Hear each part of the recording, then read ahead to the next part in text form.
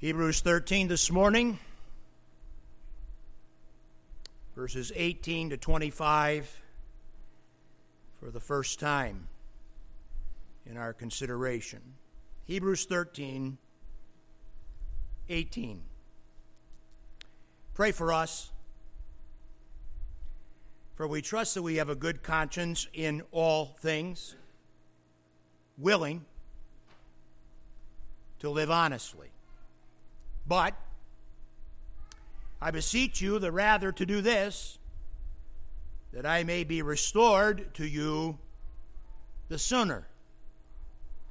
Now the God of peace that brought again from the dead our Lord Jesus, that great shepherd of the sheep through the blood of the everlasting covenant, make you perfect in every good work to do his will, working in you that which is well-pleasing in his sight, through Jesus Christ, to whom be glory forever and ever. And all God's people say, and I beseech you, brethren, suffer the word of exhortation, for I have written a letter unto you in few words. Know ye that our brother Timothy is set at liberty, with whom, if he come shortly, I will see you. Salute all them that have the rule over you, and all the saints. They of Italy salute you. Grace be with you all. And again, God's people say, this final section in the book of Hebrews includes one of the most dynamic and blessed benedictions in all of Scripture. The term benediction refers to an official pronouncement of blessing upon the people of God. And we will work with the pronouncement of blessing as found in verses 20 and 21 beginning next week. But for now, we call your attention to the fact that the book of Hebrews ends with emphasis upon elements of prayer and benediction. In this concluding portion, we are reminded of the connectedness all believers share under our great high priest, Jesus Christ. This emphasis of our connectedness serves us well as we this morning prepare to partake of the Lord's table. We begin this morning at verse 18 with the prayer for integrity. The prayer for integrity. Verse 18, pray for us, for we trust we have a good conscience in all things, willing to live honestly. The apostle asked for prayer from the very saints he addressed in this communication. He understood firsthand that the benefit of praying saints in one's personal life and experience is nearly incalculable. He understood firsthand that the benefit of praying saints, both personally and ministerially, is almost unable to be calculated. His request in prayer is singular, pray for us, and yet he has three facets of indication under the general umbrella that we have dubbed spiritual integrity. The apostle asks the congregation to pray for his spiritual integrity. We briefly then would mention the apostle's conscience before God, number one, his submission to the will of God, number two, and his aim to glorify God, number three, all indicated in the 18th verse. In the prior section, the apostle insisted upon the fact that the Hebrew believers offer praise to God, that they render the lips of their bodies, the lips of their lives in praise to God, that sacrifice of praise.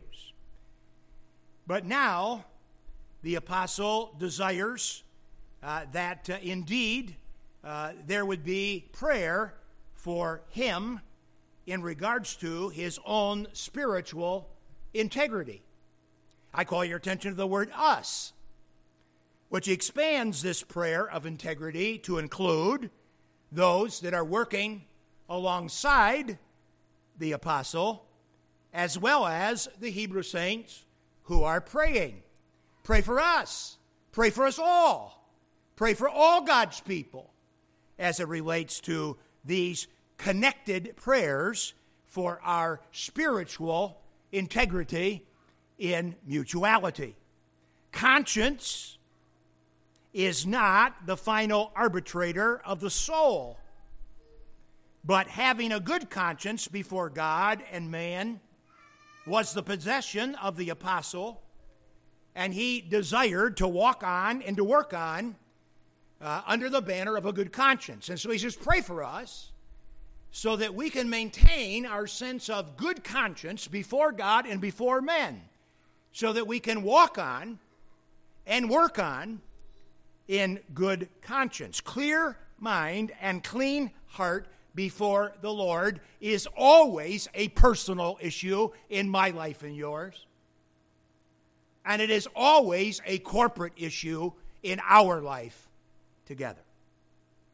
The apostle wanted prayer so that it would stay for him relative to conscience exactly the way that it was with him. He had a good conscience, and he desires prayer that he might walk on and work on in that way. Further, he sought to be perpetually submissive to the will of God in everything.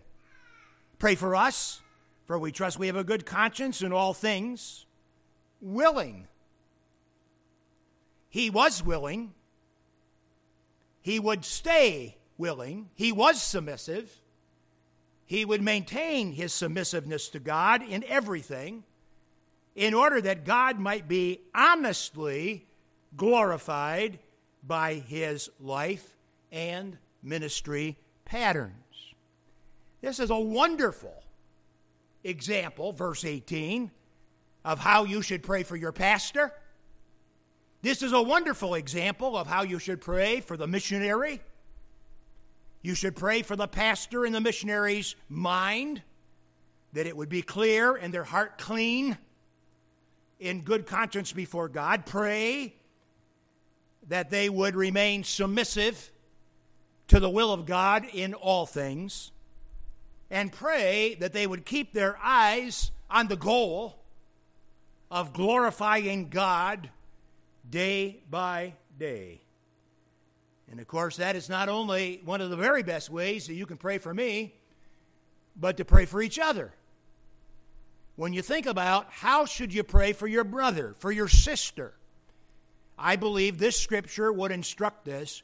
We should pray for one another's integrity.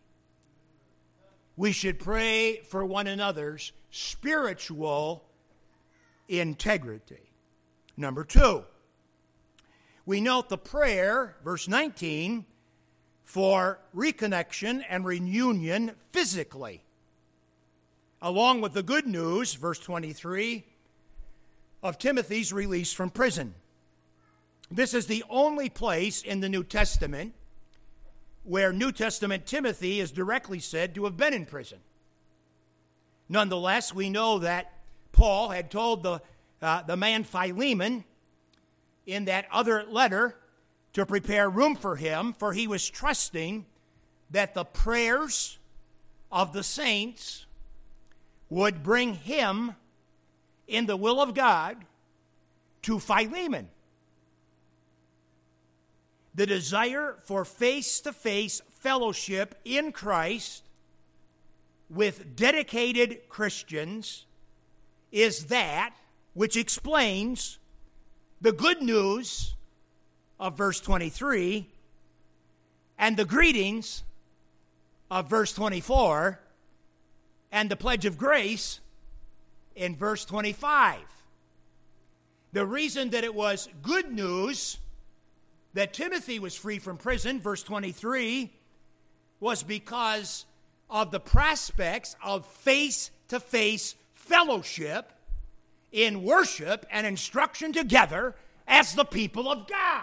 You cannot shut down the congregation of saints from face-to-face fellowship.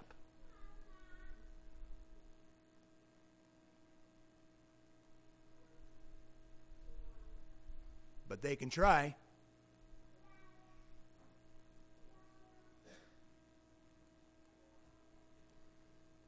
Verse 24, greetings. Salute all them that have the rule over you, and all the saints. They of Italy salute you. How do you explain those kinds of greetings? Greetings from all over the world. Christ. Connectedness in Christ. Loving Christ means loving the family of Christ wherever they may be found. On many occasions in my past travels, I flew into the busiest airport in America, in Atlanta, Georgia. And when you fly into the world's busiest airport in Atlanta, Georgia, you're never quite sure exactly what you might have to do next. Run, sprint, walk, eat, wait, who knows?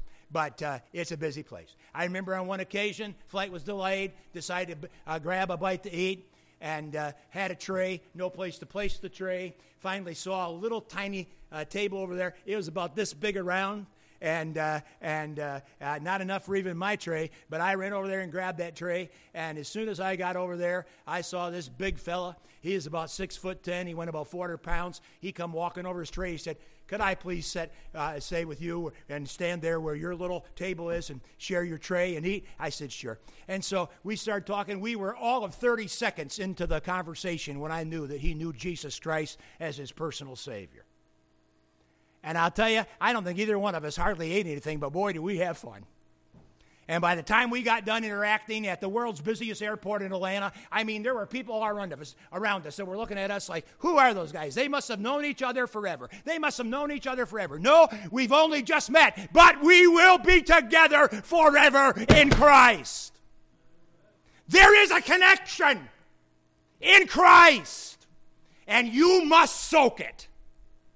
You must work it. You must be faithful to it. Connection in Christ is what explains the good news of 23. It's connection in Christ that explains the references in verse 24. It's connectedness in Christ that explains verse 25. Grace be with you all. Who here couldn't use that? Grace. Grace upon grace. Connections. Not just spiritual connections. Physical connections. And then thirdly, we note the prayer for reception of God's truth as faithfully and forcibly written, verse 22. And I beseech you, brethren, suffer the word of exhortation, for I have written a letter unto you in a few words. This letter is not a generic commendation, but a powerful exhortation calling for a single-minded devotion to the Lord Jesus Christ. It was a tough and challenging read for the tempted and the weary souls that received it. The word suffer in verse 22 otherwise means to forbear or to endure. And the apostle pleads with the Hebrews to welcome the truth of this letter exactly along the lines of his diligent prayers for them. Some truths are easy and a great blessing to hear. Other truths are difficult and challenging to hear. But all the communication of God's truth must be delivered and received with much prayer, we must bathe our opportunities in the Scriptures together with specific requests before the throne of God as to its reception. It's rather funny for us to read in verse 22 that the apostle characterizes the letter to the Hebrews as brief. He says, I have written you brachus. I've written you short, brief, succinct. And it's taken us well over a year to preach through the thing. But nonetheless, the topics addressed are of a depth and height that require a phenomenal sense of study in order to digest. Yet, the communication is masterfully brief in the light of the magnitude and the glories of Christ, our high priest, as presented. Now, before we turn our attention to the table of the Lord this morning, let me just turn Paul's threefold prayer request and emphasis into our benefit at the table of the Lord. A prayer for integrity, a prayer for intimacy, a prayer for inculcation, a prayer for integrity of one's life, a prayer for intimacy between God's people, a prayer for the inculcation of the Word of God to our lives. The prayer for integrity. Spiritual integrity begins with faith in God and dependency upon His provision in Christ. To say that otherwise, spiritual integrity begins with a person's salvation. Spiritual integrity continues as a believer walks with God and actively cooperates with God's work in sanctification.